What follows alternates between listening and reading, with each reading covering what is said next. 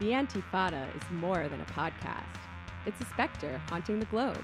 It is the synthesis of the two most frightening things for the cheerleaders of this reactionary hell world.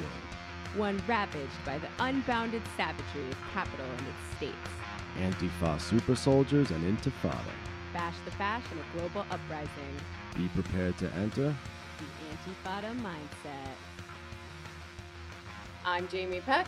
I'm Sean KB. And I'm AP Andy. And we are recording not live at the New School University, just steps from the gentrification-ravaged Lower East Side, in a student-occupied cafeteria in the dark heart of American Empire, downtown Manhattan, USA. That's right, and we are proud to present our guest today, a student occupier named Kay. Say hello. Hello. We're here sitting right now in a pretty quiet space. This is our first time that Antifada has actually got on the road together and recorded. We thought that student occupation combined with student struggles is a really great opportunity for us to get out from under Sam Cedar's thumb and get out into the world.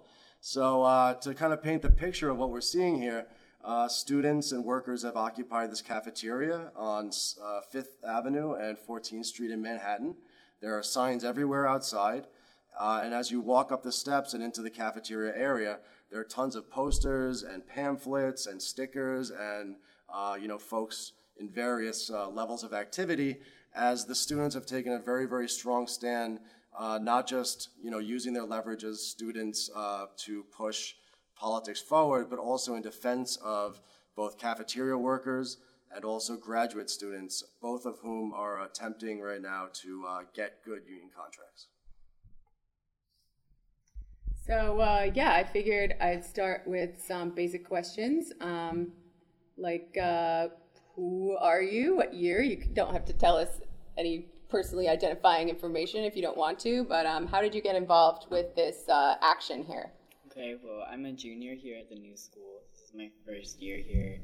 I got involved because some of the cafeteria workers were outside flyering, and they were handing out information about what was going on and how they were going to lose their jobs. And I met Prince, and I was talking to him about what was going on. He's one of the cafeteria workers. And he said that they were trying to organize an occupation of the cafeteria. And I was like, all right, well, I'm totally there. It sounds like a very good cause. I don't live on campus. I didn't really eat in the cafeteria at all, but yeah. You were hyped by the opportunity to jump in to a really good struggle on behalf of these folks. Yeah, I mean, they're also really nice people, so. I imagine as students, you said you don't eat at the cafeteria all the time, but the folks that make and prepare and serve the food here are an important aspect of the community here at the university, right? Yeah, I mean, a lot of them have been here longer than most students have, so as students cycle out, they are technically the backbone of the community because they are there, and they do form very meaningful relationships with students that they appreciate and also students appreciate. So I think they have much more of a claim to this space in the school than even some of the students do. Hell yeah. So how did this action begin? How did it develop into what's happening right now? So I wasn't involved in the original organizing that was done by the Communist Student Group and the Maoist Student Group. From what I know, they went around and they talked to cafeteria workers, and they decided to hold this occupation on May Day. International Workers' Day. Good yes. day for a fight.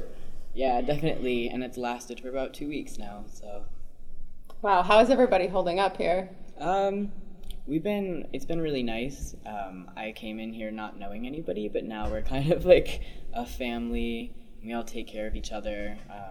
Most of us are still going through finals, so we're doing finals and the occupation, and we're continuing to organize. So there's definitely a lot on all of our plates, and no one sleeps that much, but we're trying the best we can. Wow, that's really impressive. I remember when I was in college and I was going through finals and I just didn't do anything else. In fact, funny story, people were talking about the transit workers strike the other day that happened. What year was that? 2003. Apparently it was pretty big. And they shut the subways down for 3 days. And I was in New York at that point in time, and I'm like, why do I have no memory of this? Oh, it was during finals week. Yeah. It started and ended while I was in the library. And I just didn't even know. You're old. Not to date myself or anything, guys. And all of our college student listeners right now are all getting anxious just thinking about finals as they're trying to enjoy a nice podcast. So it's nice of us to give them that. But some of the students here, I've heard, are taking incompletes. They're losing their jobs. I mean, that's definitely been very stressful. I know that over the past 2 weeks, I haven't gone to work as much as I need to, so obviously that is something to worry about. People have talked about taking incompletes, but a lot of people we're still working to finish all of our papers and our finals, so we're kind of trying to power through and get everything done, which might be a bit of a stretch, but I think it's hopefully doable. Well, that's, I think that there's real sacrifices being made by folks, but they're righteous sacrifices and a righteous struggle. Go ahead, Andy. And speaking of, you said earlier there's a lot on your plates. A huge part of this occupation has been replacing the labor of the cafeteria workers who are on strike, and have been paid for the entire time that they've been out. Actually using the cafeteria to make meals for anyone who comes to the occupation, 3 meals a day plus snacks every day, which is really impressive. Can you talk a little bit about organizing that and how it's gone? Yeah, you literally have a lot on your plates, huh? Yeah. You're plating. Someone's doing the demi-gloss. They're wiping the plates down, putting the garnish on top and everything like that. A little balsamic reduction. Yeah, some serious Zagat guide shit right here. So go ahead. So originally, it just kind of happened. One morning, myself and another student got up and someone donated all this food to us, and we were like, oh, what do we do with this food? So we decided to just put it out on plates and for people in the occupation, because the first night we had a lot of people sleeping over. And then we noticed that a lot of students were walking by and were kind of confused why the cafeteria was occupied, and they were very concerned about where they were going to eat. So we kind of all decided that we should start making food for free and giving it to students, not just in the occupation, but everywhere, as a way to kind of make sure everyone's needs are met, but still disrupt what was happening, and also to take away any profit that they could make off of the cafeteria. So we've been using dining dollars, which is just like the cafeteria money, I guess, off campus to buy food, and also we have a Venmo account which people have donated to, so we go on grocery runs and buy food and make meals. It's been a really awesome thing. And we'll make sure that we put that Venmo information in the show notes so that if people are interested in donating, they can do so. Nice. So one comparison I'd like to make that's really interesting is that this is similar to what you saw in these rolling teacher strikes across the country over the last couple of months, where teachers, while they were on strike, obviously, children and parents were not getting the services, that they needed. So teachers were stepping up out of their own pocket and with their own time in order to provide things like meals and childcare and things of this sort, so that, even though they're out on strike for their own rights and for workers' rights in general, they're also aware that the community still has needs, right? And so we can provide that ourselves, try to create a sort of grassroots way of doing that so that people can still get the things done that they need to get done, but workers can get a contract and the struggle can continue. Yeah, like a lot of what happens when people go out on strike, I think, especially like teachers, is whoever is trying to end the strike is like, look what they're doing to people. Think of the children. How could you do this? Think of the children. How could you do this to the kids who rely on school for free lunch or the cafeteria here? And like, that's a really, really good way to, both because it's the right thing to do and because it's strategically wise. That's right. I mean, the workers were also involved. Prince was teaching me how to use the hot plates and also the deep fryer. Sadly, they turned off all the gas and they shut off a bunch of the power and the sockets in the kitchen. So it is kind of a hard space to work in, but since the workers did teach us how to kind of make do with some of the equipment that was already there, we've kind of been able to take it over and do whatever we want. Wow, that's pretty neat, especially considering, like, I guess, I don't know if irony is the correct word for this, but like, I know they were trying to pit students against the cafeteria workers by saying they were going to replace them in some of their jobs. And students were like, no, that's ridiculous. And now they are doing those jobs, but only in support of the cafeteria workers. Yeah, I mean, I think the main point behind that was pitting students against workers, but also the whole unionization aspect, to get rid of the unionized cafeteria workers. But yeah, I mean, it's been pretty cool though. I mean, I like cooking, so yeah, it's been pretty fun. And have you been sleeping here consistently for the whole 2 weeks? Yeah, I've slept here every single night. Wow. And how many people are the core group of all day, all night occupiers, would you say? I would say probably around 20 people. That's a rough estimate. And what's the most you've ever had on one night? I think the first night, I can't give you a number, but the first night we definitely had a lot of people in the cafeteria. There was not that much space for people to sleep, but it was kind of like no one really cared about that. And you do have a lot of air mattresses, a lot of blankets, but unfortunately no way to turn off the lights. Oh, man. Yeah, there's a few things that we've kind of made jokes about, like the lights. We can turn the lights off in the cafeteria itself, but not the outside, so we're like, oh, it's an intimidation tactic. They're trying to keep the lights on all the time to make us forget what time of day. And then there's also this grease trap in the dishwasher room that smells really bad, so we make the joke that like, oh, they're trying to like make it smell bad, so we'll leave. Or they turn the heat down and we're like, they're trying to freeze us out. So there's kind of just like a lot of jokes around that. I mean, it's fine, we do have a lot of beds and blankets, but yeah. Well, that's actually interesting because another question that we had was, how is the administration and the management of this food service company here dealing with this situation? What's their reaction? What's their position? What have they said to folks, not just workers, but also students? Students, they really, as far as campus-wide, they haven't really said much. They've released a few emails, but only when they do something good. So within the first couple days around, they announced that they would be hiring the workers back, but the next day they rescinded that. But they only sent an email out how they were going to hire the workers back and not. So it's been kind of hard to combat all the emails and newsletters that they do send out because it makes people think that the occupation's not going on, or even with the grad students, it's the strike's not going on because the emails are like, oh, well, we negotiated or we settled or it stopped. So that's kind of difficult because they have access to the whole school and we don't. But we have been putting up a shit ton of posters everywhere.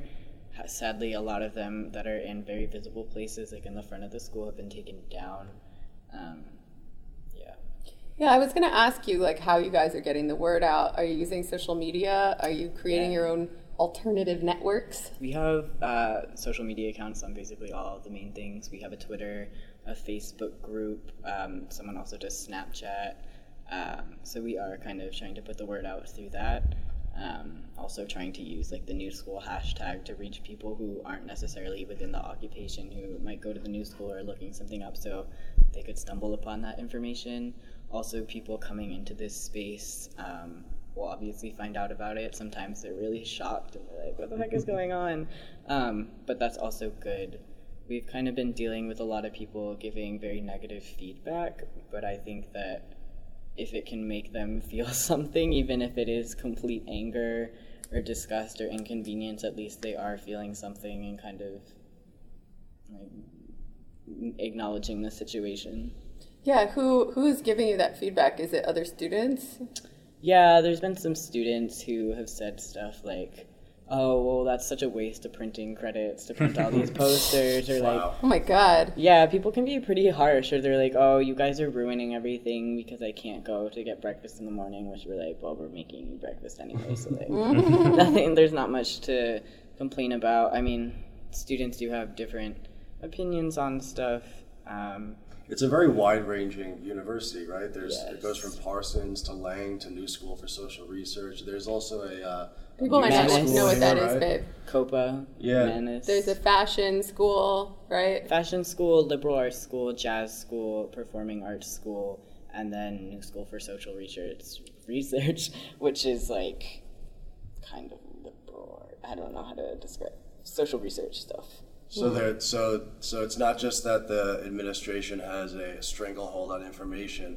It's also that there's people in all these different divisions within the university, so there's some sort of separation between the students themselves anyways. Yeah. So it's kind of difficult to bring folks together, I'm guessing. Yeah, well, we've tried, a few days we've done, like, classroom interruptions, where we'll go and knock on the door and ask the professor, hey, can we make an announcement?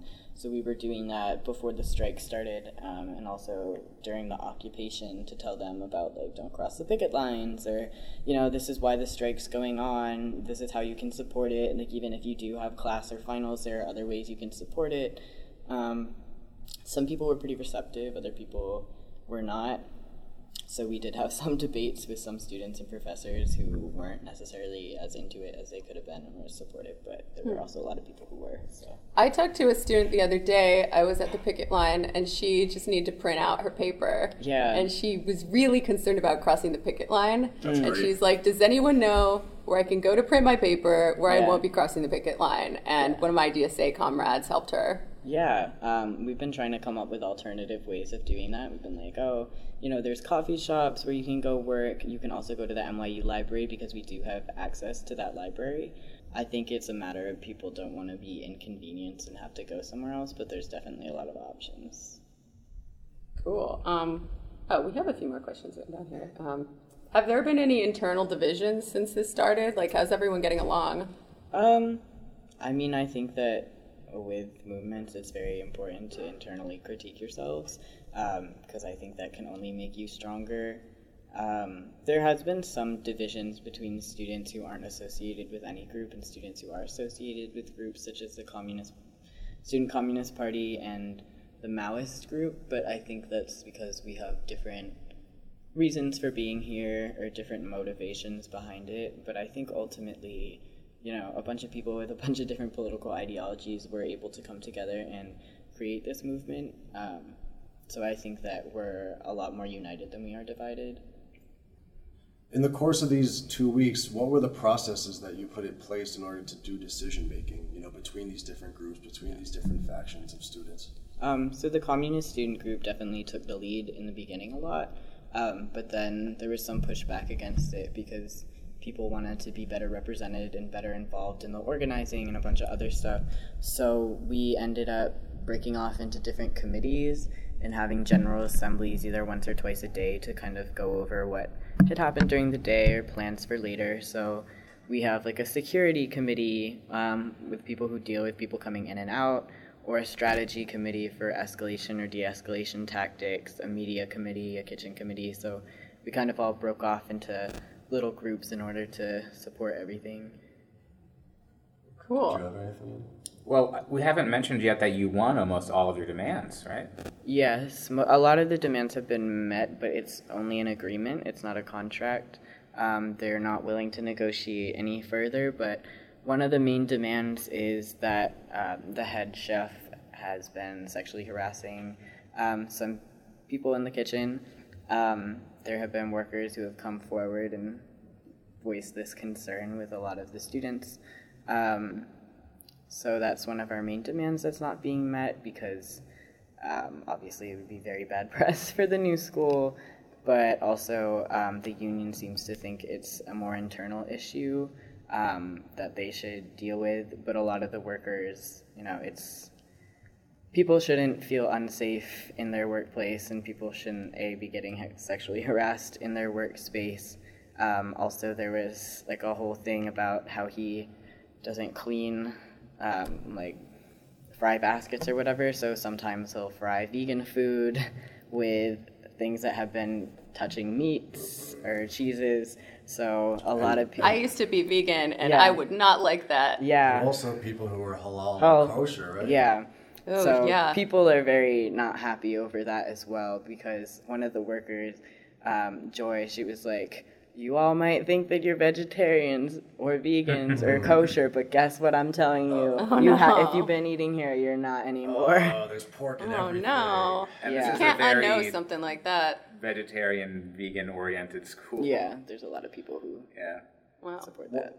What I think is impressive is that what you're doing in that demand in order to try to get this guy removed is you're crossing the bounds of what is supposed to be acceptable. You're not supposed to be able to democratically decide or through protest, decide what management is allowed to do in terms of who they hire to run things, right?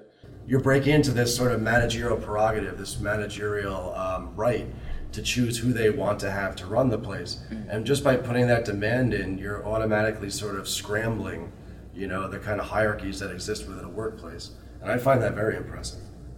Yeah, like, did the union know about this guy? Did they have a chance to deal with him and they just weren't? I mean, it has been revealed that he was transferred from his previous jobs over, allegations is a shitty word, but over sexual harassment before, so it's not as if he hasn't done this before. I guess you can kind of compare it to the whole priest thing where they just kind of move people around and don't deal with the issue. I honestly don't know what information the union has or how they have, I mean, obviously I don't think they've attempted to deal with it, but I don't have that information. Yeah, I think it kind of speaks to the shortfalls of unions sometimes, especially when they're organized in a top-down way, in terms of protecting people against stuff like that. Like, I remember a big article came out, like, during the height of Me Too, when, which company was it? It's like a car company. Do you guys know what I'm talking about? Oh, yeah, so it was at the Ford plant in Chicago, where a bunch of women workers had their sexual harassment complaints basically swept under the rug. And it took until this Times story came out, and I imagine, some bottom-up action, because they had to decide to speak on the record about it in order to fix this problem. And now, guess what? They're fixing it. There is certainly a strong left critique of the top-down bureaucratic and conservative nature of unions, but one thing that can be said for them is that they are open to reform, and they are open to some degree of workers' democracy. If you don't have a union, there's no way that folks are going to get together and address issues like sexual harassment, on the job, or any other issue, right? So just to have that in place shows that you have a basis for workers' power. Now, whether you use it or not, is a question that's based on the social forces and the degree of consciousness that folks have. But there has actually been, it leads me to another point, there's been a strike here, right? An actual strike? Yeah. Tell us a little bit about that. So there's the Graduate Student Union, SENS, which is united with the United Auto Workers. So they're having a strike because they have first, I think it was 2 years ago, or recently, in recent history, they were attempting to unionize as student workers, and the school wouldn't let them, so they went through legal means, because they said, like, you can't legally stop us from unionizing, so that's been a whole ordeal. And then they were asking for health care and higher wages, because a lot of graduate students work multiple jobs, and when you're teaching and you're doing something else, and also doing your dissertation, that's a lot to put on someone's plate. So they went to the negotiation table, from my knowledge, like, way too many times, and none of their demands were being met, so they decided to call this strike, even though they'd been planning it for months in advance. It's been pretty cool. I went to the picket lines every day also. It's pretty fun. I think at least 2 out of 3 members of Antifada crew have joined the picket lines. I was on the picket lines. All right, 3 out of 3. That ain't bad. All of Antifada has been on the picket lines. Hell yeah. Ourselves. We came down to support on the first day, and we'll do so in the future for all pickets. Yeah, I came a couple times, actually. I came on May 1st with the DSA, and we came and sang some songs. And that was pretty awesome. Awesome. Yeah, it seemed like a good vibe in there. Yeah. And then we came back the other day after the building trades rally in Union Square, brought a few Sean's hard hat buddies over, and did some more picketing. Well, one thing that we should talk about is sort of the interesting convergence of these 2 strikes, because the cafeteria workers, the school's plan, and they phrase this in this very we're like kind of liberal, like we're going to do something good for the community kind of way of, we're going to get rid of this contract with Chartwell's, which is an outside food contractor, and replace it with in-house food service, so everything's going to be local, more organic. Yeah, they We're did going say to that. decide as a community what kind of food, and the food's going to be made by people in the community. And what this means, of course, is it's going to be made by academic student workers, workers who are, maybe getting a little bit off their tuition, but much more heavily exploited than a full-time worker that currently works in the cafeteria. And this has basically been the strategy of private universities and public universities in the United States for a long time, of having a sort of hybrid student worker class that is heavily exploited to be TAs, to be RAs, to have the school function without paying people a fair wage. And I'm sure you guys are doing a great job cooking, but this isn't unskilled labor. I talked to a student the other day who was like, it's not safe to have a student who doesn't know what they're doing run an industrial-sized grill. I mean, we can't use the industrial-sized grills. We're using hot It might be plates. for the best. Yeah, I mean, there were safety concerns about that. I mean, I've been cooking most of my life. I know that I need to wash my hands and wear gloves and stuff. But yeah, that has been a concern that sadly not many of us, if not all of us, don't necessarily have the proper certifications that are required by the state, which we're kind of don't shut us down. But I was talking about what the university was trying to do. Oh, yeah, the university, that's also messed up. You guys are definitely doing your best under difficult circumstances. Yeah, I think that what the university was trying to do is just trying to save money and also exploit more students, but I think what's interesting, and you pointed to this, Kay, and Andy mentioned it too, is the propaganda aspect of it and the use of ideology for it, because there was a degree of greenwashing, as they call it, right? Because they're saying everything's gonna be locally sourced, and we'll be able to kind of have more organic, natural produce, and we're not going through this big Chartwell corporation. Very similar to what Israel does, for example, with pink washing, right? Saying, oh, we're the most friendly LGBT country, in that entire region, so clearly we must be doing nothing wrong. But also this concept too that, we're going to insource things back into the community instead of them having, being outsourced to this union Chartwell company. Well, there's a real reason why the student community here in downtown Manhattan, and if folks don't know, the area around the new school is a very, very expensive area. The Union Square area, the West Village area, the East Village area, the Lower East Side area. I'm pretty certain that unless there is a, public housing provision, that the people who are working in the cafeteria, even for union wages, are not part of, quote unquote, the community because they can't live in Manhattan down here in this. They're coming maybe from Flatbush, maybe from the Bronx, they're maybe coming from New Jersey, right? So this conception that, we want, things to happen and be produced closer to here with people who are more involved, I think goes to show how, how striking the difference between the students and the workers are in a sense. But what you've been able to do is overcome that divide, right? By saying we refuse to essentially scab on these good union workers and replace their jobs and be exploited ourselves for something they should be able to feed their families with and pay their bills with.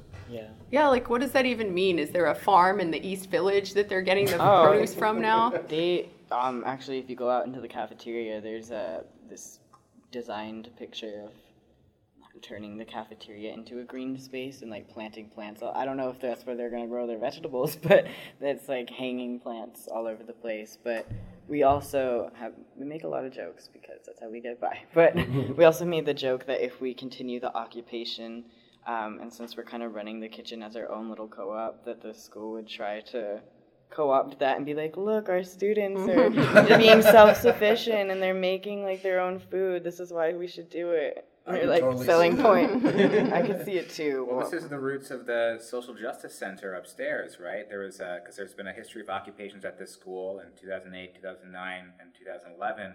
And in 2011, because in 2008, 2009, the administration just arrested people. Yeah. In 2011, they had a slightly nicer president, David Van Zandt.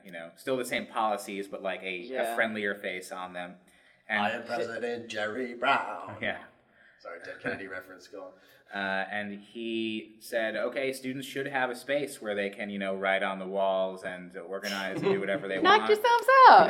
But there's a ball pit. You could pretend you're throwing Molotovs, but they...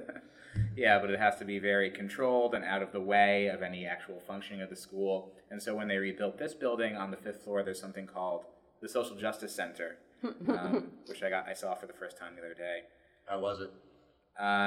It was there's just all these lists of rules on the walls about like who's allowed to go in there. No, they recently there was a fight by students of color to make it an affinity space, or part of it an affinity space for students of color, which was a very long fight that people had, but they were able to make part of it that, which also goes into the struggle of everything else that's going on, because a lot of people did not like that or thought they were being excluded. But it's like, get over your white fragility that you can't go into a space. Like, you don't use every classroom, you don't go into the Parsons classes if you're at Lang. Like, it's just one space that you're not going to use that other people need. So, well, to be clear, that's a room within the Social Justice Center.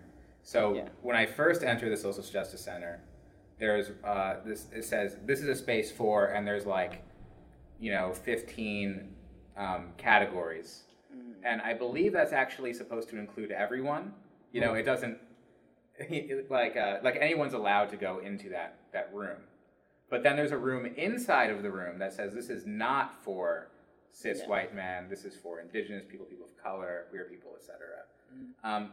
But the effect of that, although I agree with the sense that there should be this space that is somewhat exclusive, is that you're just entering a space that's just filled with like regulations and identities, and there's no sense of what else that space is meant to be for. I mean, it wasn't being. I mean, basically, they want to use it for identity student groups to have meetings there, because although it is called the Social Justice Hub, most people who use it were just studying there.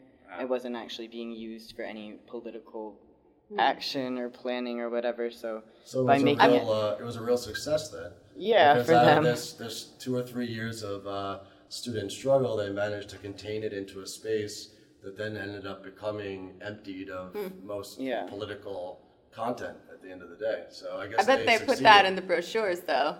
Yeah, I mean, they plug that they have a social justice hub, but most people don't use it that way. Now that brings me to another question, Kay, because I think the New School in general tries to brand itself as a very open-minded and free and liberal environment for study.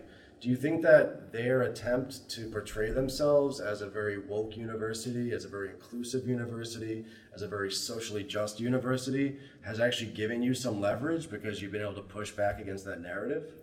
I mean, it can be hard working within neoliberalism because they will always try to flip it and be like, look at our brochures, look at all the diversity on our brochures. And it's like, well, when you actually do come into this space, it is a majority white space. You cannot avoid that. Or, I think it's kind of hard.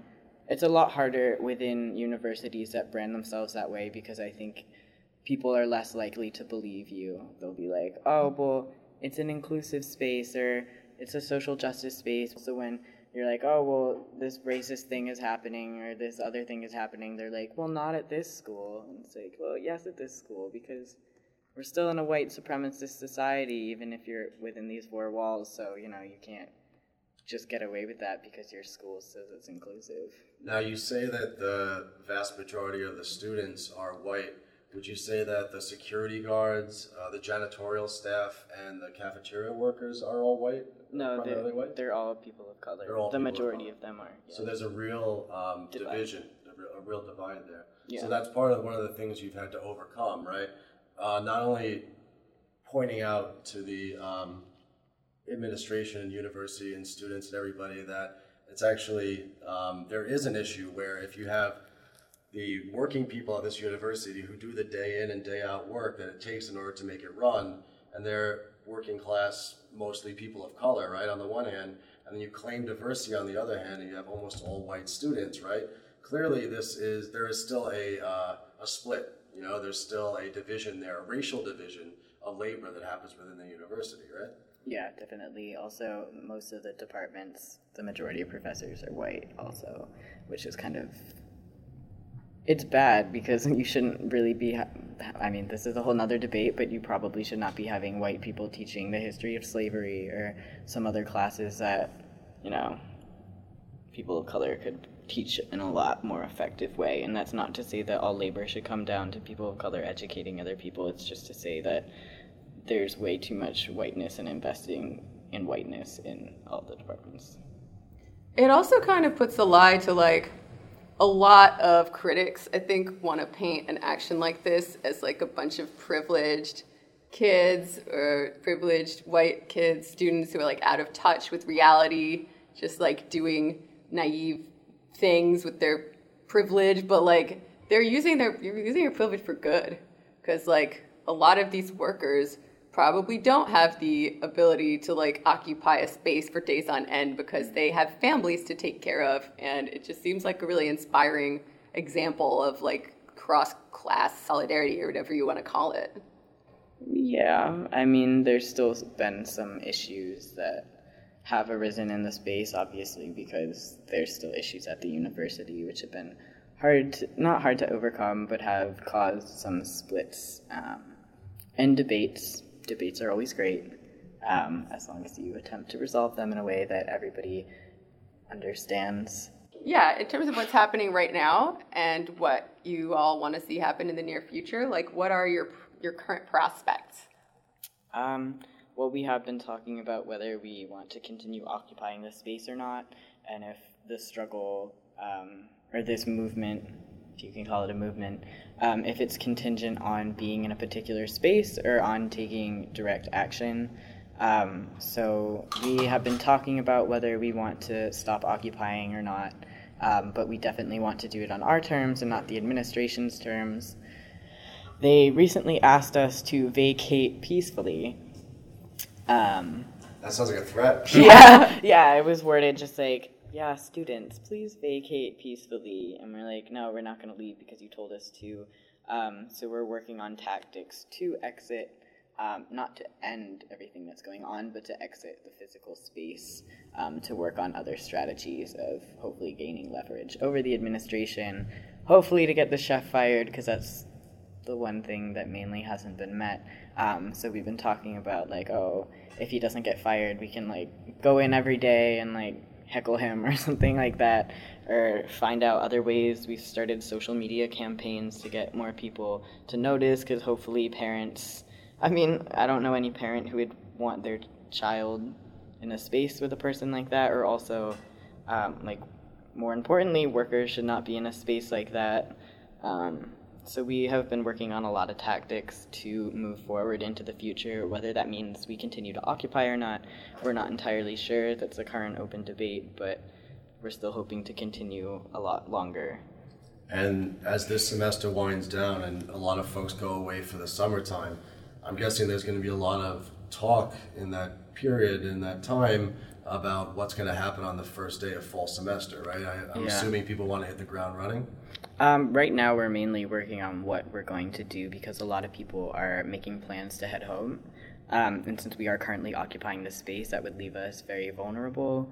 So we're trying to think of immediate things, and then once we cover all the immediate issues that we're facing, then we're going to work on a plan over the summer for when school starts up again. How can people follow what's going on with the occupation? Yeah, and help. How can people help? So we do have all the social media platforms, so sharing all that information would be really good, donating to the Venmo, but also people can come stop by, like the Social Democrats have come, the anarchists have had a whole meeting here.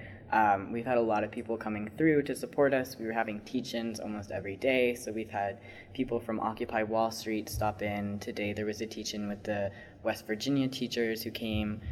So we are getting a lot of people involved, and we're hoping to have more teach-ins and inviting more people into the space, whether they do go to the new school or not. So if anyone is in the area and they want to check it out, then that would also be amazing.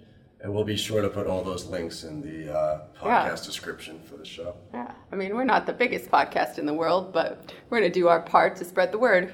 That's right. Awesome. Thank you. Thank you. Solidarity. Forever. Solidarity forever. Hell yeah. You know it.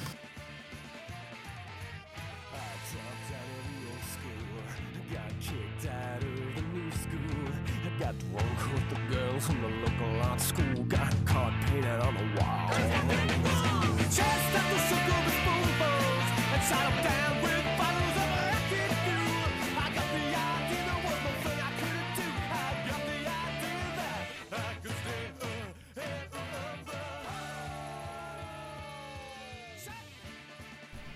So, it's now a little bit later, And I thought we should go back and contextualize some of the actions that we've been seeing and dealing with at the new school, because we like to think big here at the Antifada, and we like to ground our discussions in history.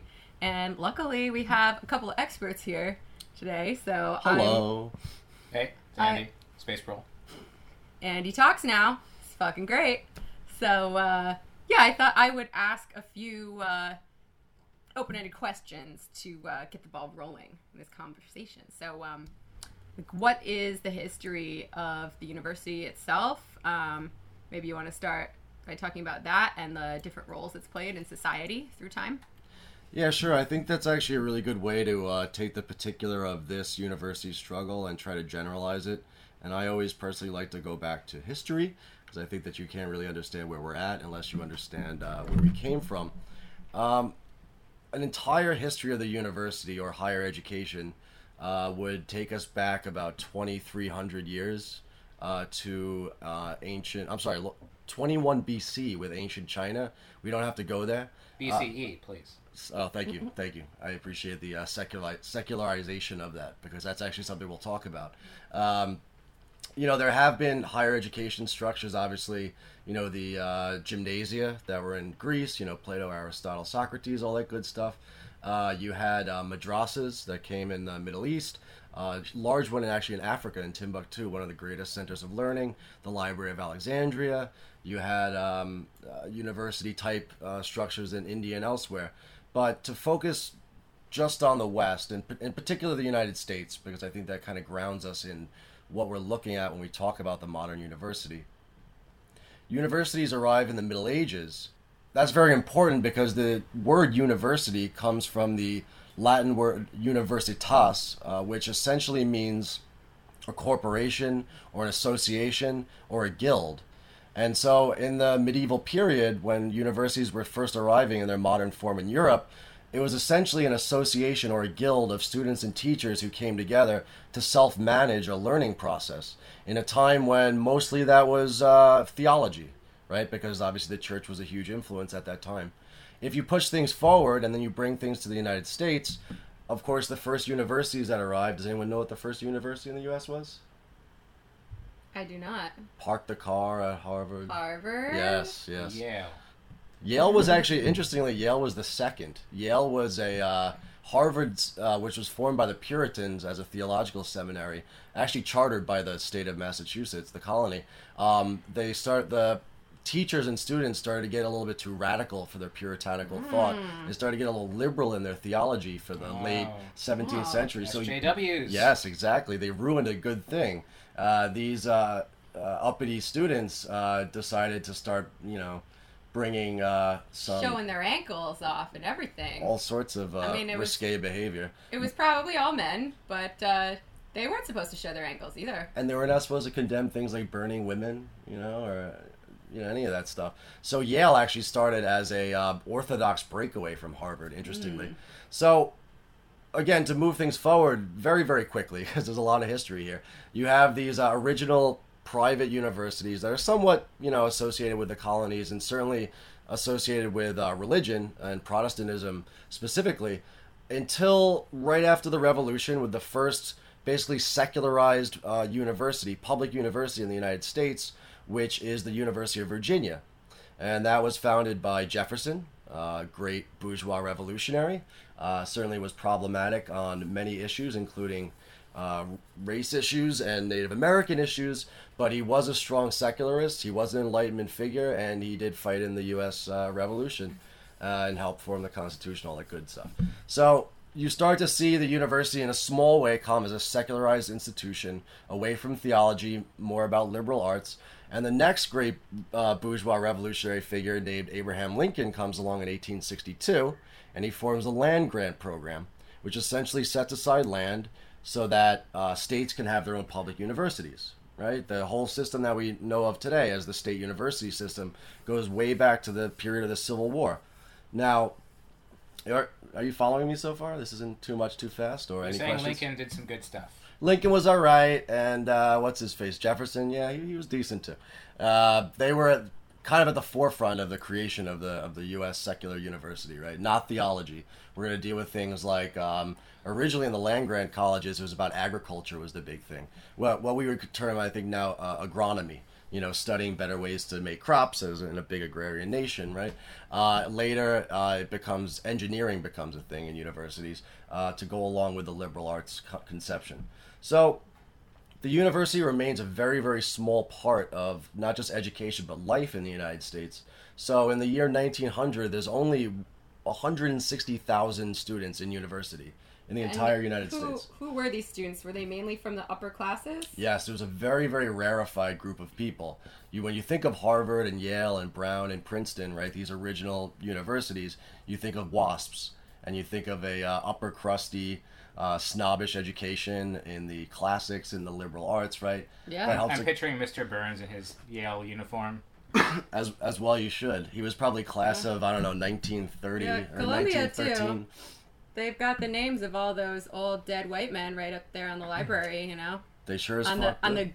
ionic columns of the library. It is quite a beautiful library and a beautiful campus. If you go to all of these, I think you can really see the history of the university express itself in the architecture, right? It's not for nothing that things look very old, they look medieval, they look austere, but they look, like a place of learning, like what we would imagine a place for free inquiry and free thought would look like, right? Yeah, Low Library at Columbia looks like the Pantheon. And I know that because I had to study ancient Greek and Roman architecture there. See, that's a little left over from the old classical education.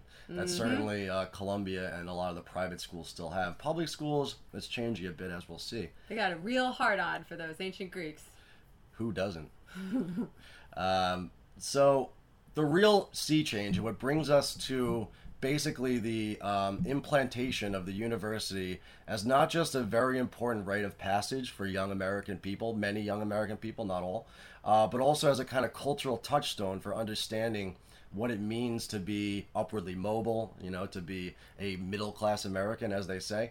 We only really get to that point in the post-war period, right, after the Second World War. And of course, the impetus for that is GI Bill basically offers for veterans of the war, especially white ones. It was a lot harder if you were a person of color, but it offered them opportunities to get housing in the suburbs. But very importantly, the GI Bill basically covered up to 80% of the costs of one of these very cheap public university for all veterans, which meant almost every single man of military age in the United States. So at this point in time, the university goes from a very rarefied thing meant to reproduce an upper class or ruling class in this country, and it becomes somewhat democratized, right? It becomes open to more and more people in the U.S. And with that, you see a massive influx of students, obviously, many of them coming from the more privileged sectors of the working class, and most especially, too, in this new 1950s and 60s economy, it's necessary to have more highly trained individuals coming out of these schools with certifications because the economy is humming, right? The bourgeois economy is humming. You need more middle managers, professionals like doctors and lawyers. You need more and more of them too with the baby boom. And so essentially, by the 1960s, the university becomes this institution in American life, and it becomes one that more and more people are having access to. I think my grandpa actually benefited from that after the war. Because he was pretty poor. He grew up in, am I going to get this wrong, Newark, the Jewish ghetto where Philip Roth was from too, and ended up getting his PhD from Yale after he came back from the war. And he would not have been able to do that if it weren't for all of these great public programs. Yeah, they were, I think, specifically tailored to reorganize society, reorganize the economy as the United States came out of the Second World War, because the big fear amongst a lot of the ruling elites and certainly business people was that we'd be flung back into the Great Depression. Because for all the things that the New Deal did in order to ameliorate the poverty, the immiseration of a lot of people in the United States, it never actually solved the economic crisis of the Great Depression. So one of the ways that you could do that, right, is to essentially get people out into suburbs with all the ancillary costs that includes, like highways, cars, rubber, oil, houses, and all that good stuff, right? But also to basically react to a diversifying economy by pumping money into the higher education sector so that you can have a very diverse and skilled workforce in a growing economy. Follow me somewhere? Yeah. Yeah, this is like a school for school. Yeah, I mean, it's hard to do this not in lecture format. I am falling asleep. All right, you're falling asleep. Well, that's like all of us when we're sitting in class. I think what we're really interested in is two things, right? I talked about democratization, and then I talked about the early, I should say, history of the university as a guild structure, somewhat autonomous. The democratization of the higher education in the country in the 50s, 60s, and 70s makes it, like the rest of society, the rest of capitalist society, U.S. society, a site of struggle. You see this early with McCarthyism, as a lot of leftist professors are, basically thrown out of the universities. But then, of course, you see a reaction to that when the Cold War chills out a little bit in the 60s with the rise of mass student movements. And we're familiar with all of these, right? You have SDS. You obviously have the anti-Vietnam War protests that happen on campuses all over the place. You have mass student strikes that come from the killings of the kids at Kent State in 1970. The university now is not only a place of a rite of passage for American youth to become adults and pair and learn and things of this sort, it now also becomes something that's seen as a site of contestation where political forces collide, usually students from the left attempting to do things like kick ROTC off of their campus, protest the war, pull the levers of university power, occupy Columbia University, right? Hell yeah. In 1968, along with the Black Panthers and others. So we're familiar with this story. Yeah. But I mean, here's a question.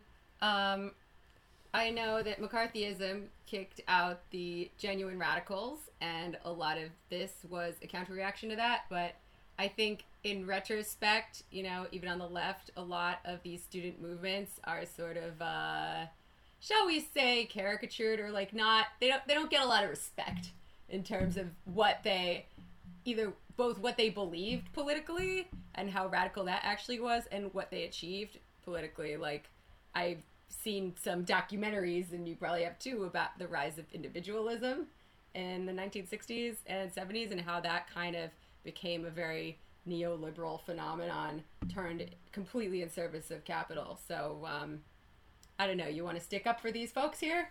Well, I think that a lot of the reason why it's easy to caricature student movements now, and certainly project that into the past, is because the real gains that were won so many decades ago. So, if you're talking about this individualization that happens in the 1960s, right? The hippie generation turns into the me generation. The hippies turn into the yippies. The cycle of struggle dies down, turns into a much more individualistic one. And so I take your point to the extent that a lot of these radicals end up falling back into academia and actually becoming a left liberal force within academia that's much attacked, and maligned by people on the right today, because a lot of these folks, when they were done occupying buildings and, done protesting, and the Vietnam War was over, they had this great education and all this experience, but they didn't want to go be Joe Sixpack, right? They wanted to go and get a very fancy, high prestige job, which many of them did. But I think the greater point is that before that process happens, real gains were won. They did not stop the Vietnam War, but they did manage on many campuses to kick the ROTC out, which was is a group that basically tries to funnel people into the military system out of college. They did great protests, some of them successful, trying to get military industrial funding off of campuses. And then I think super important were the massive struggles that opened up gender studies departments, African American studies departments, all sorts of like colonial studies departments.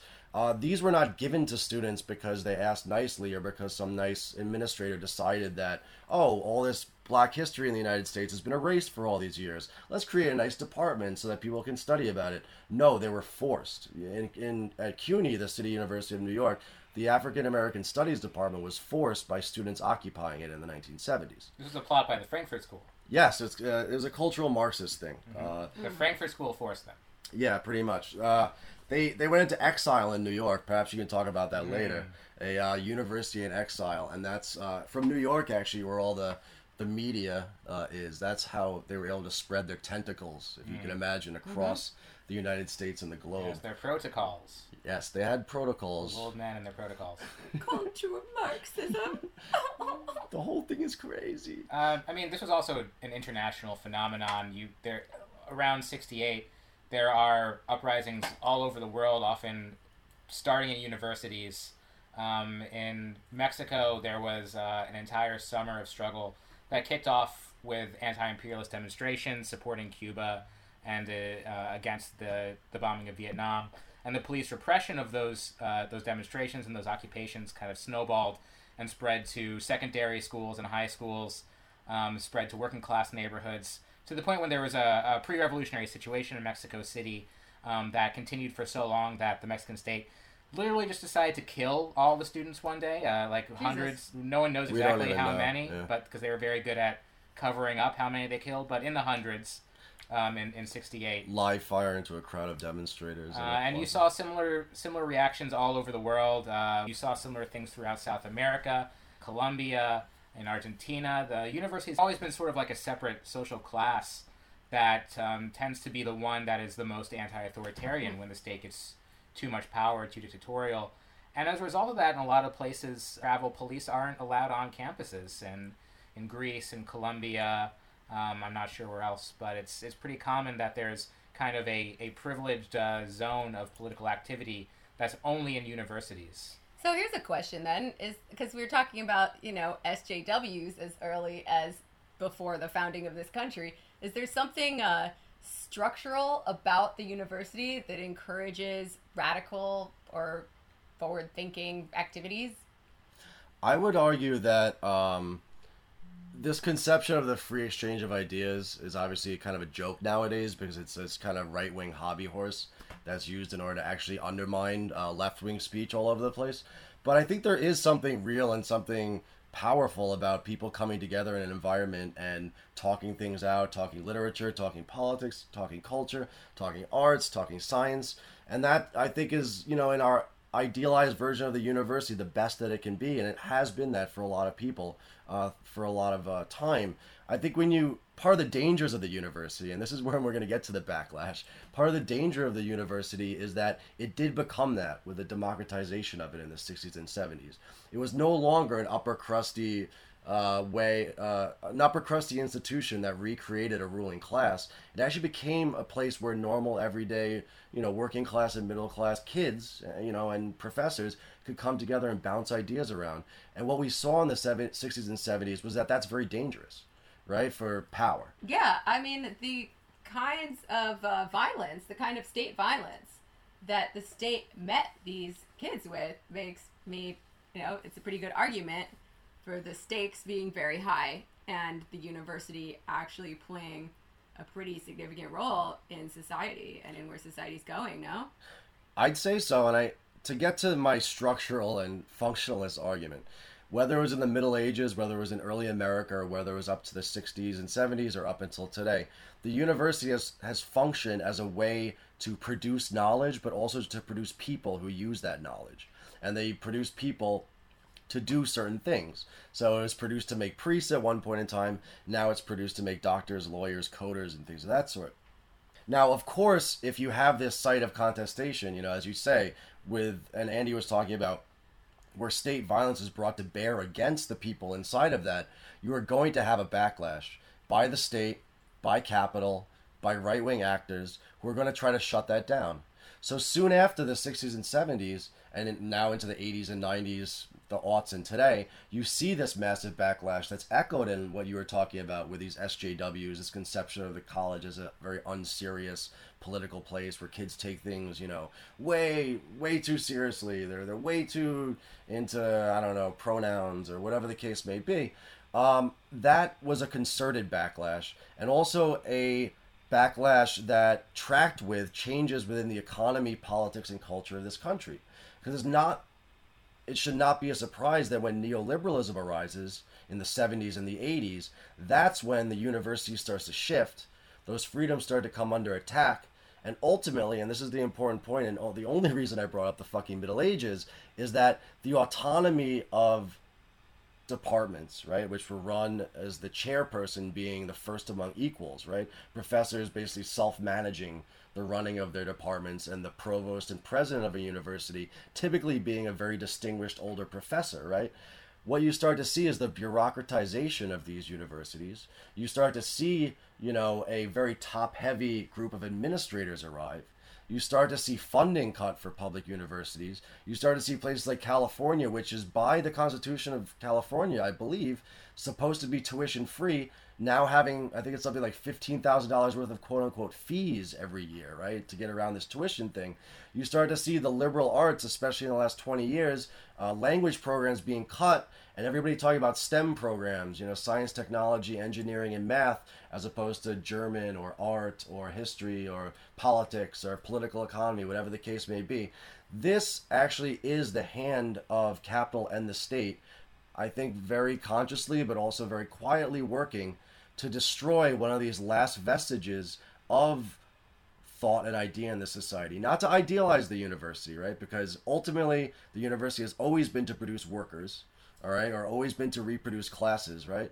However, when you see corporate money going into universities and then corporations electing their own chairs, right? You were talking about this in the Majority Report recently, babe, I think. And you see, all these liberal arts programs being cut just for these, very bare and very technical sort of not very well-rounded educational requirements for the students. And certainly the rise of for-profit universities like Trump University, something has shifted in the way that we understand higher education. Yeah. And that shift very much tracks with the political and economic shifts that we've seen over these years. Now, how much of that is, it's like which came first, the chicken or the egg? How much of that is a response to a shifting economy? And how much of that sort of contributes to that neoliberal shift?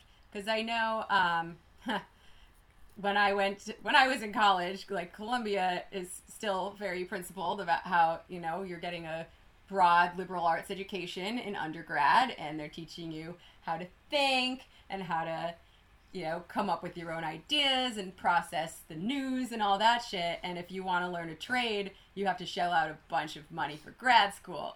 And while that's a really nice idea and something I believe everyone should have access to, in practice, it tends to favor the students who are already very well off because, not everyone can afford to go to grad school. College itself is already really expensive. I know when I graduated college, I struggled for a long time figuring out what I could do for money in the world, and they did not help me at all with that whatsoever. Yeah, the chicken or the egg thing is difficult, which is why I use the term functionalism, which is a really great cop-out because it simply says that the university functions in order to produce a particular social necessity that arises at a given time, right? So I'm not even making an argument that one follows the other, but I would say that universities as incubators of ideas and also creators of workers and also of elites will necessarily shift as the economy and culture and politics shift. I think what you see with the neoliberal university, which is the university of today, is really a breakdown of the social pact that the university was for these years, when it was this democratized classical liberal institution of free thought. I think more and more now it's becoming, and you see this, the university system is becoming way more crass. It's becoming way more expensive and bureaucratized. What used to be almost a public good used to be almost free when there were grants, and scholarships included. CUNY was totally free, and now it's getting too expensive for some working class people.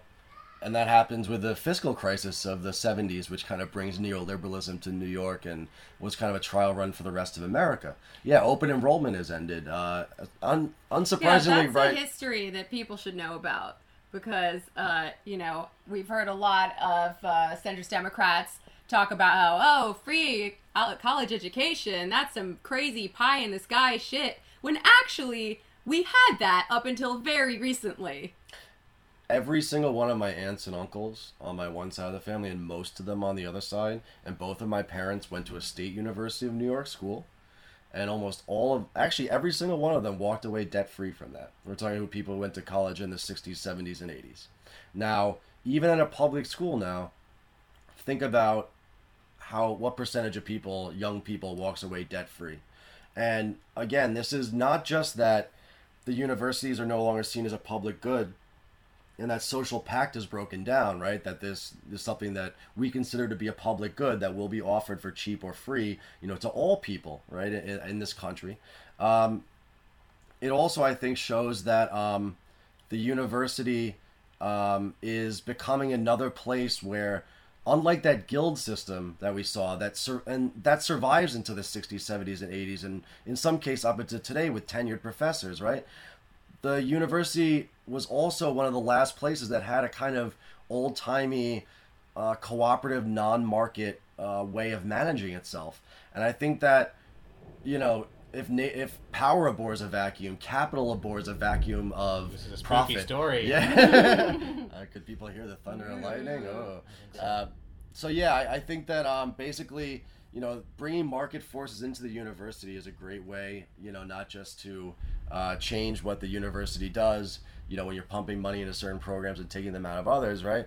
But it also is a way of, the same sort of financialization that has been happening under neoliberalism for the last 40 years can now take place in a university setting. And I think there's, $11 trillion worth of student debt right now in the United States. That is a massive amount of interest that banks and lenders are making. And, Yeah, assuming they ever collect it, which is not a given at this point.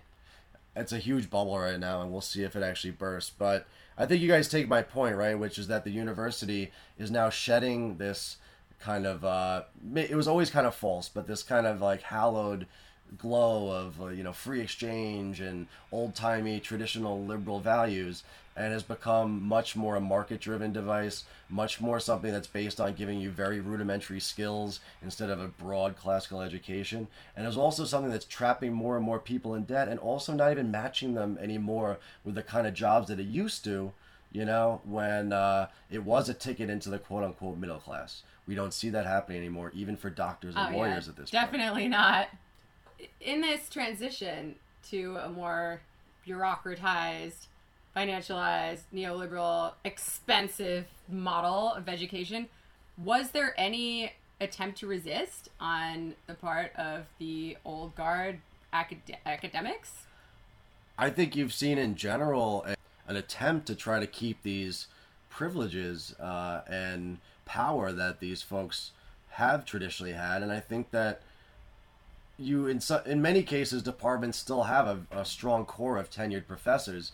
But I think if you look at the statistics of how many teachers now in universities are tenured as opposed to adjuncts, I think it's flipped now, where the majority of people actually teaching classes are contingent, low paid, non-contracted, either graduate students or adjunct professors. And many of these people have to teach 4 or 5 classes a semester and still not be able to get by.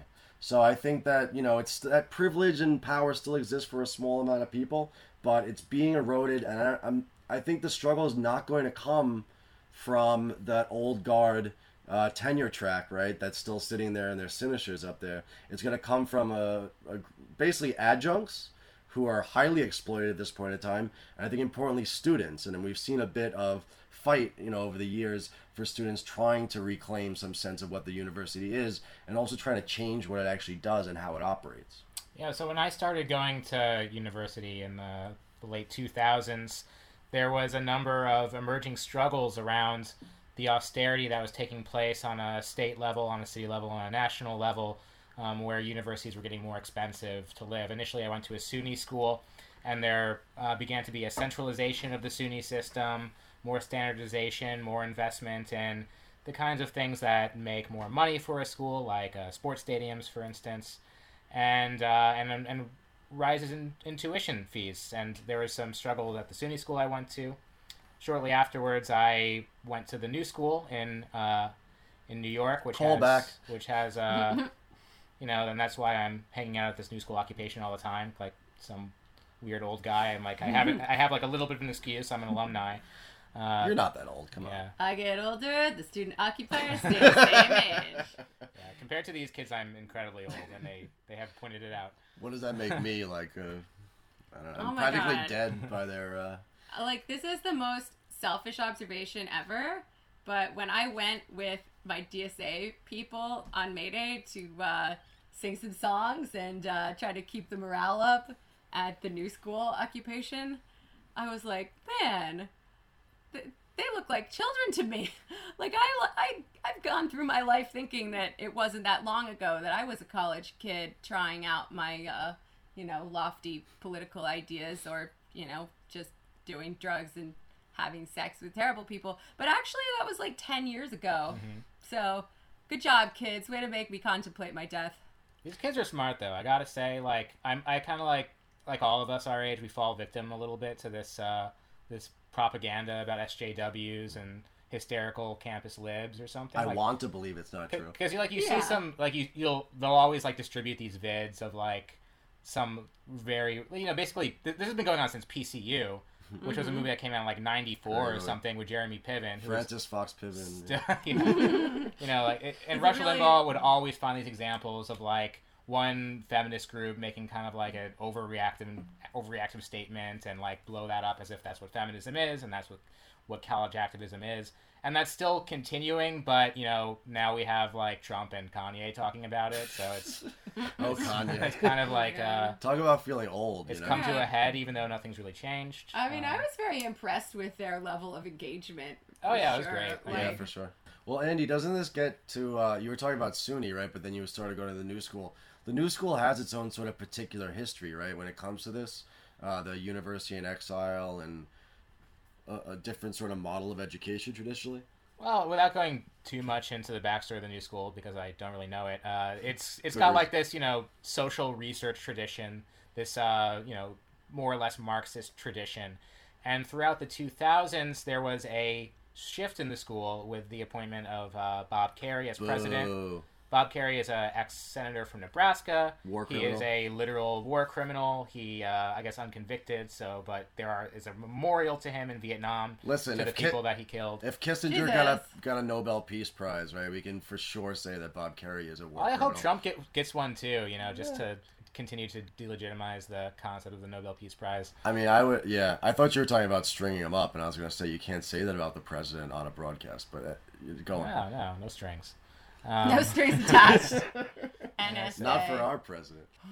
So Bob Kerrey, throughout the 2000s, shifted the mission of the school away from this social research into Parsons, which was a fine arts school, and he shifted Parsons from a fine arts school into a design and fashion school.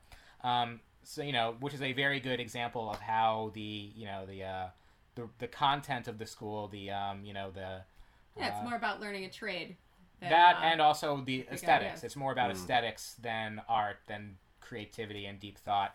And use that money to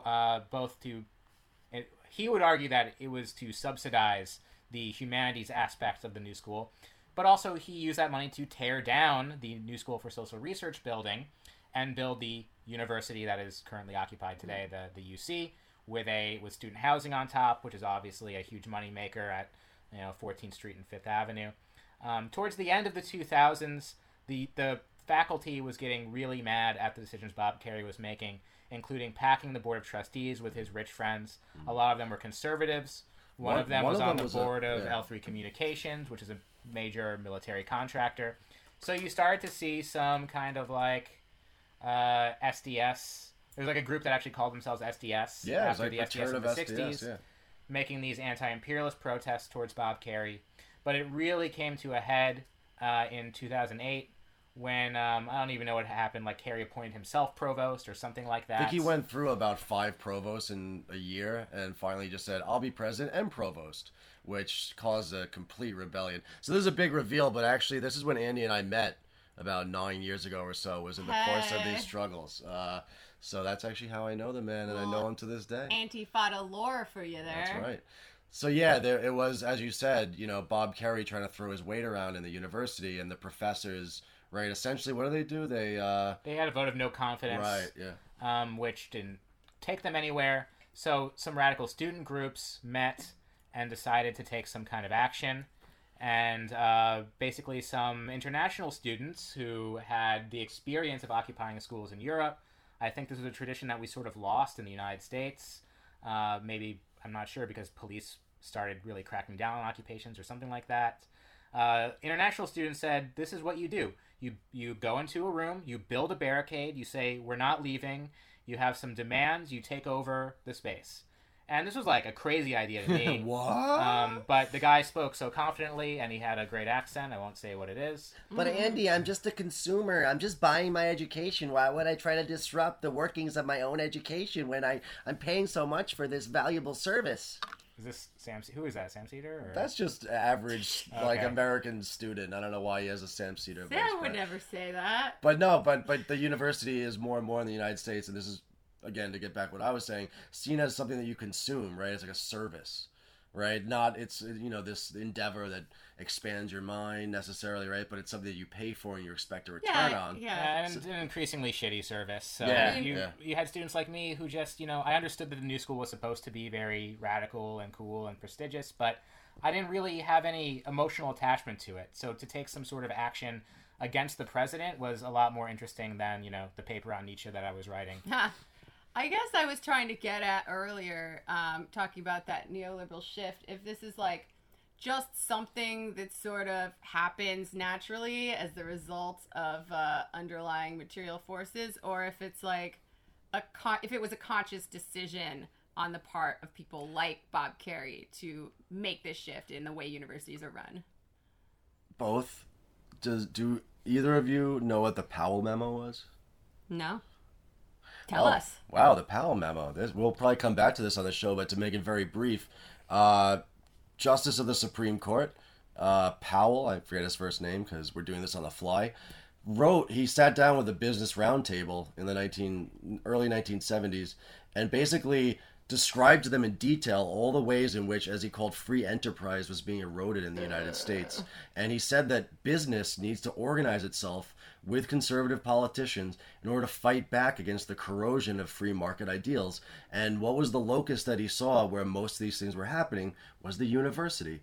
So business, when it reorganized itself in the 1970s and 80s, after it had been flat on its back after the Great Depression, does a concerted fight back against all sorts of institutions like unions, right? Like all sorts of public goods that were considered free now have to be paid for, and they certainly had the university as their target. It's when you start to see the first distinguished chair of such and such from Stanford University being funded by some billionaire somewhere. And the Koch brothers nowadays are the real embodiment of that. And it was a conscious effort. Now, I'm not saying that Bob Carey went there purposefully in order to create the ideal neoliberal university, but he comes out of a culture where the university needs to be reformed. I think a lot of it had to do with competing with NYU, because NYU obviously became incredibly rich through just the buildings that it happened to own when that area of New York became the most expensive place in the world to own property.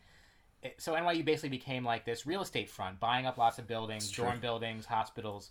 It became incredibly prestigious to go there, and it also started to sort of own New York City. Yeah. And New School wasn't content being this moldy old Marxist school a few blocks away. It wanted to brand itself in some sort of competitive way. I think Bob Carey was brought on as a prestigious president to do that. And in the process, he wasn't very interested in the content of the education. He was interested in the branding of the school. They spent a lot of money on rebranding it, which, by the way, it's rebranded since then. It was all money wasted. Oh, great. To the point where no one even really talks about the radical legacy of the school anymore. That's like a forgotten myth. That was huge on my mind when I took the decision to take graduate classes there, because a lot of my radical friends had gone there for that reason before me. And I was like, yeah, if I'm going to, go to graduate school, I should certainly go to a radical Marxist place. That makes a lot of sense. I think that if the struggles, maybe we didn't even really know it back then, because there was a lot that went into those first occupations. There was the crisis happened right immediately when I joined in 2008. So the financial crisis happens in the U.S. You have the bailout of the banks. You have Obama being elected president real fast. And then the occupation comes right on the heels of that. I think that having this sense that you were in this institution that had a radical legacy, that had a critical legacy, we felt compelled as we were, just burying our heads in the books, Marx and Engels and his and the people that came after them, trying to figure out what this crisis meant and how it affected us. We looked to the university as a way to understand that and to react to that crisis, but there was nothing there. It was an institution in chaos. So we, of course, being juvenile, thought that there was an A to B between crisis and social upheaval. We were like, oh, well, let's use this opportunity, as Andy said, not just to sort of push this very particular issue of trying to, beat back this Bob Kerrey monster and all of his, corporate raiders on the board of directors, but let's make a point about what kind of school we want there to be, and also start to react to this crisis of capitalism that we know is going to cause so much suffering. We did it in a very, again, kind of, I would say, in retrospect, juvenile, shallow way. And what way was that? Occupy the fuck out of shit. Yeah, there's moonings. There was moonings. Yeah. Drug use. Perhaps. It was very Moonings. much like a Animal House style college party where we were like fucking with the dean, and the dean was getting angrier and angrier. Like, there's literally meetings when the dean was shaking his fist at us, but the pranks were all like stupid kids, very aesthetically ultra left pranks instead of like fratty.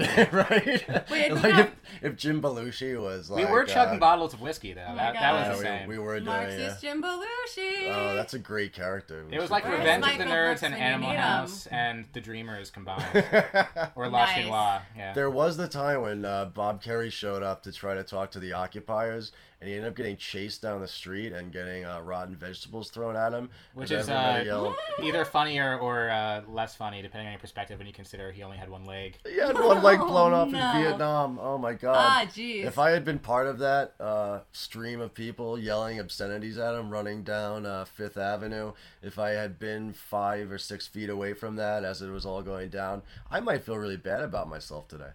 Well, you were in good company. You would have been in good company. I One been of the most famous philosophers in the world was allegedly there as well. So There was a lot of hate. Blind item. There was a lot of fun going on too. I mean, it was very heady times. These were connected to the times when I talked about that crazy fight that happened on Cook Street. Like that was like the tail end of that wild time in our lives. Yeah, that's right about around when I met you. So we were very juvenile, but it was also very resonant, and the rhetoric that came out of these occupations, sort of out of a reaction of the student activism that we thought was sort of along the lines of what the university wanted, like demanding more transparency, demanding sustainable development, demanding like a student on the board of trustees, basically demanding more representation in a structure that we didn't really have any faith in. There was the development of the idea of not having demands, of not asking for the university to be better, of not asking for student power, but asking for basically an insurrection against the logic of the school itself. And this led to kind of like a smaller wildcat occupation, which Bob Kerrey completely overreacted to, calling it basically a terrorist threat, having all the students like arrested and beat up and pepper sprayed, which eventually led to him not being the president of the school anymore. It definitely didn't help that y'all were dressed like some scary anarchists. That's how anarchists standing dress. on top of the building and dropping your anarchist flags and reading your treatises into the megaphone. I mean, I thought it was really cool when Sean showed me. That's just, the style you wouldn't understand. You're too young. And in 2008, 2009, wearing all black with a balaclava with a black and red flag and hanging signs off roofs. It's just what kids did.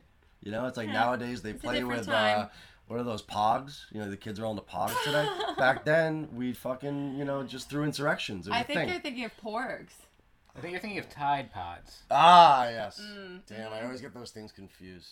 Yeah, it's an easy mistake to make. Okay, so jumping to the resonance of this stupid bullshit we were doing, basically the literature of it, the images of it, spread a lot in the left. And folks in California, in the UC system, where tuition was going to be raised 30%, but this is like in the form of fees, basically. Yeah. Basically, it would cost 30% more, all at once, or like over the course of 2 or 3 years. Severe austerity. Yeah. That people saw the tactic of occupation as a way to push back against this. So there was an occupation at Santa Cruz that lasted for a few days. It's a very small one. That was repeated the next semester with a simultaneous occupation at Berkeley. And you started to see the tactic of occupation spreading throughout the UC system and increase in more or less militant ways, sometimes very militant, sometimes more like soft occupations, teach-ins, and that kind of thing. In the end, it was semi-effective. I think there was a tuition freeze for a few years.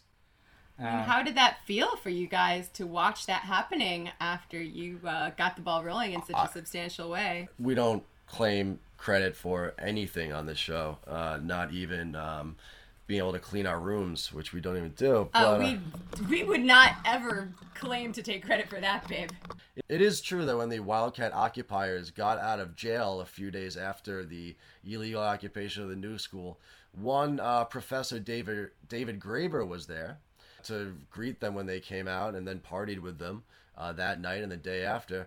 And it was Graeber, several years later, who helped to spur the Occupy Wall Street movement. I think I've heard of that. Took what happened in a small scale at the new school and then a larger scale in California and put it, I think to everyone's surprise, on a national scale.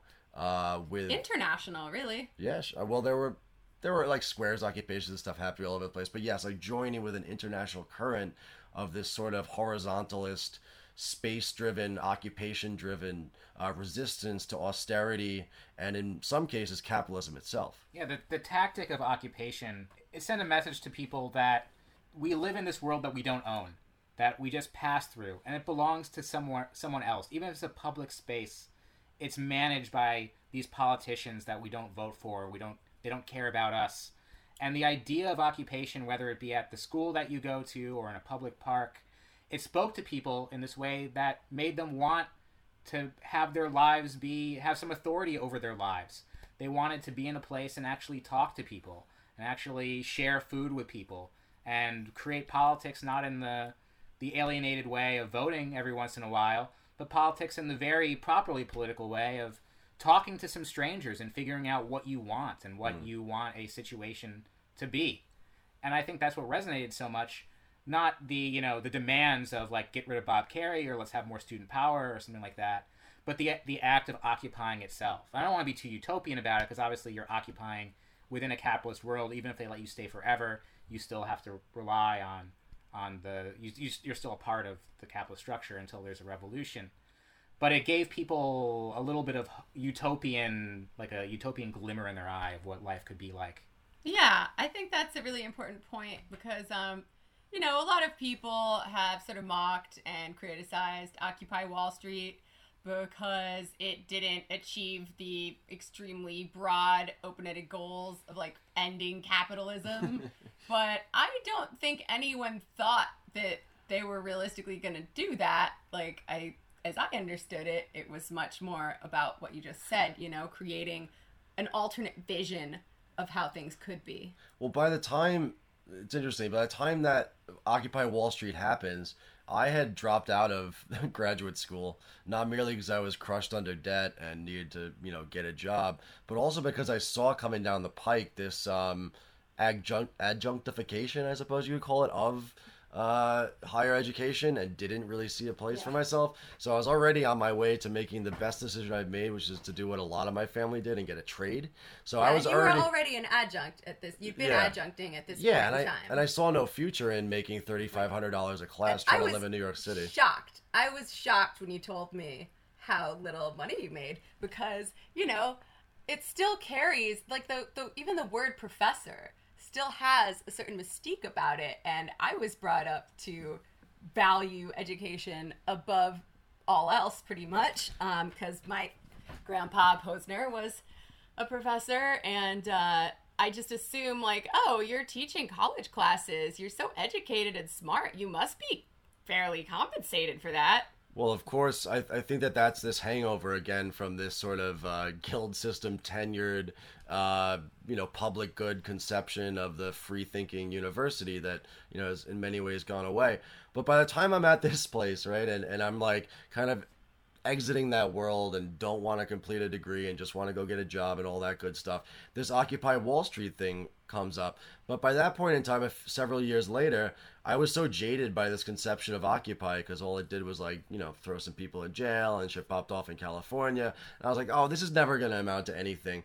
And then it happened. I think, Andy, you were at some of the meetings. I never went to the meetings for it. But like a couple days after it started, friends of mine who I trust politically started coming. They're like, yo, something really real is happening. I'm like, what, from like an Occupy thing? They're like, no, shit's like really real. You got to go down there. So like a few days later I went. I'm like, holy shit. I saw kind of what Andy was talking about, these possibilities that you saw in sort of the interstitial ability to create and take new space and create new relationships just spread out in this massive sea of people doing the stupid twinkle thing and doing the people's mic thing.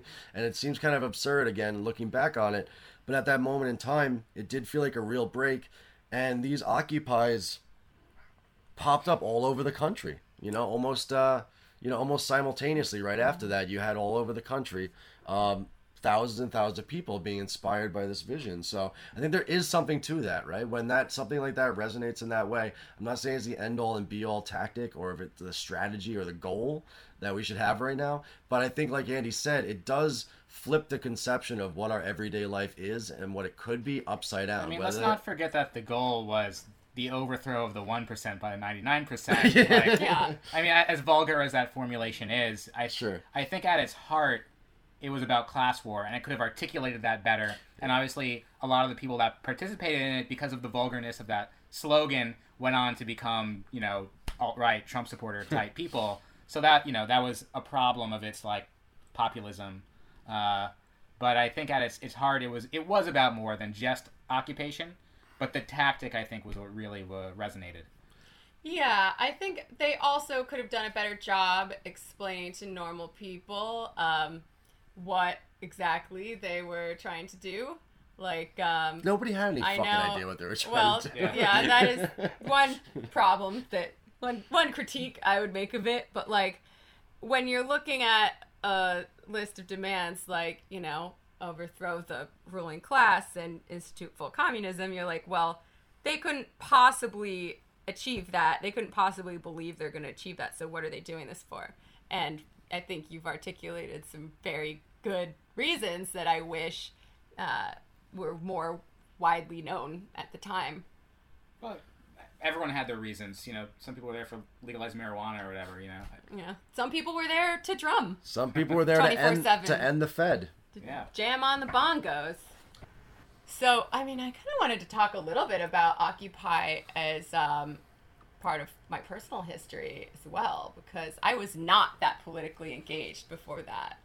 I mean, I did Food Not Bombs in high school and protested the Iraq War, and that was kind of the high water mark of my political engagement for quite some time after that. You hated bombs. That's all you knew. Bombs, bad, Yeah. shitty vegan dumpster dive food, awesome. Mm-hmm. Exactly. And you know what? It wasn't shitty. We made some delicious food at Food Not Bombs and passed it out in the Bushnell Park in Hartford, Connecticut. Some rotten cabbage can go a long way when you put your anarchist mind to it. Exactly. When Occupy happened, which was not that long after we met, Yeah, a couple years. it was, and I got to be part of it. It was very exciting to You me were and to a lot trying of to people. meet David Graeber, but you met Sean instead. I'm a poor man's Graeber. Yeah, I'll take it. For all the student debt that I racked up, I think for me it was personally worth it to go through that experience, meet those people, not only learn so much about the world collectively with folks in that setting, but also kind of wet my feet at trying to change the world through these occupations. That's something that'll always stick with me, and I think kind of grounded my mature sort of political life myself. So Yeah. I wouldn't give it up for the world. Yeah, I feel the same way. And just to bring it forward in history a little bit to now, Occupy kind of wound down a little bit, and everyone was wondering what was going to happen next. And A very unsuccessful general strike. Oh God, that was a fucking disaster. Oh God, I remember that. I did not participate. I would think I was writing 7 blog posts a day at that point in The time. working class wasn't ready. What I if they had called a general no- strike and nobody came? No, but one thing that did happen was Superstorm Sandy hit not that long afterwards, and a lot of the same networks that were formed during Occupy Wall Street, it seemed like a no-brainer. They sprang into action to do mutual aid, and I went down to the Gravesend houses on Coney Island right after the storm, and nobody had been there yet. Not FEMA, not anyone. And we got there the same day a little bit later, this big Christian group from Pennsylvania came in a big fancy bus. They were Amish. And they were not. Oh. They were not Amish. They were some psychopathic. There was some description of evangelical Christian. I mean, I'm not well versed in the different kinds of Christian. They were monster people.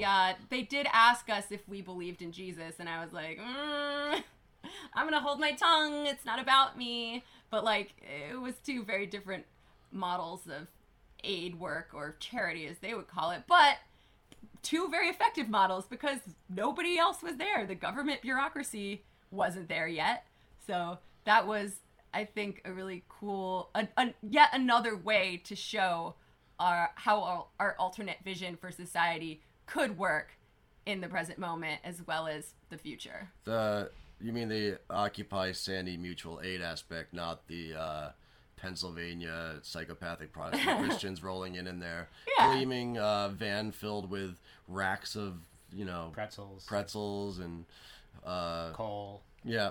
I mean, I don't think the people cared all that much who was helping them at that point in time. They still got to eat a chicken dinner that night. I'm being flip. Pretty cool. I'm being flip, but yeah, like mutual aid, I think it is a very, very important thing, and mutual solidarity. Yeah, and like the Occupy people actually went there and asked people what they wanted and what they needed from us before just like rolling in like, I'm gonna help you now, which is, I think, a key difference between charity and mutual aid, wouldn't you say? I'd say so, yeah. And the hurricane relief efforts that were done on the grassroots level, horizontally and very, very effectively in those 7 to 10 days right after the hurricane, could not have happened if those networks of solidarity created during Occupy Wall Street had not arisen. And yeah, you're right, that network was tapped into. Since then, unfortunately, I feel like a lot of that energy is scattered, but I think that you can see now a reflection of that politically, not only in rhetoric, but also in this sort of rising left populism. Yeah, I mean, people are critical of Bernie Sanders from the left for a variety of reasons. I also have some left critiques of him, but I think at the end of the day, his incredible campaign and successes, I mean, he didn't get elected, but, knock on wood, for all we know, he still could. This is the result, not the cause, of rising left populist sentiment and a growing awareness of class politics in America. I mean, he's been on the political scene for a long, long time, talking about the same stuff pretty much all the way through. And it's not a coincidence that he caught on at this particular moment in time. If anything, I think it shows how electoral politics are a trailing indicator, to use a phrase that I like to use a lot, of social movements and not the other way around. Not to mention that bourgeois politician appropriated from the social movements the concept of the 99% versus the 1%, that capitalist pig. We know Bernie. He's talking about himself, or? Yeah, that was himself talking about himself. We know you're very conflicted. It's all right. Bernie I don't think there's any conflict in his head, to be honest. I think he's a very driven Yeah, social democrat. Yeah. I mean, we can have long debates about him, but I do think that it would be impossible to see the Bernie phenomenon arising if there hadn't been, not just rhetorically, but also in action, mass movement within this country, in the universities and in the streets, in order to try to recreate and create new visions of how everyday life and the world can be ordered. That his movement later tapped into in an electoral way. Yeah. So basically, I guess what Sean is saying is that when Bernie Sanders is elected president and subsequently dissolves all the other branches of government and implements some sort of Maoist, top-down, full communist state, you will have Sean and Andy to thank. And You're welcome. And finally, his wife can build the school that she wants to build, and we can occupy that school. That's right. Hell yeah. Let the circle be unbroken. Let 1,000 occupations bloom. Mother worked 16 hours, 6 days a week. My mother worked 17 hours, 7 days a week. The best way to scare a Tory is to read and get rich. The best way to scare a Tory is to read and get rich.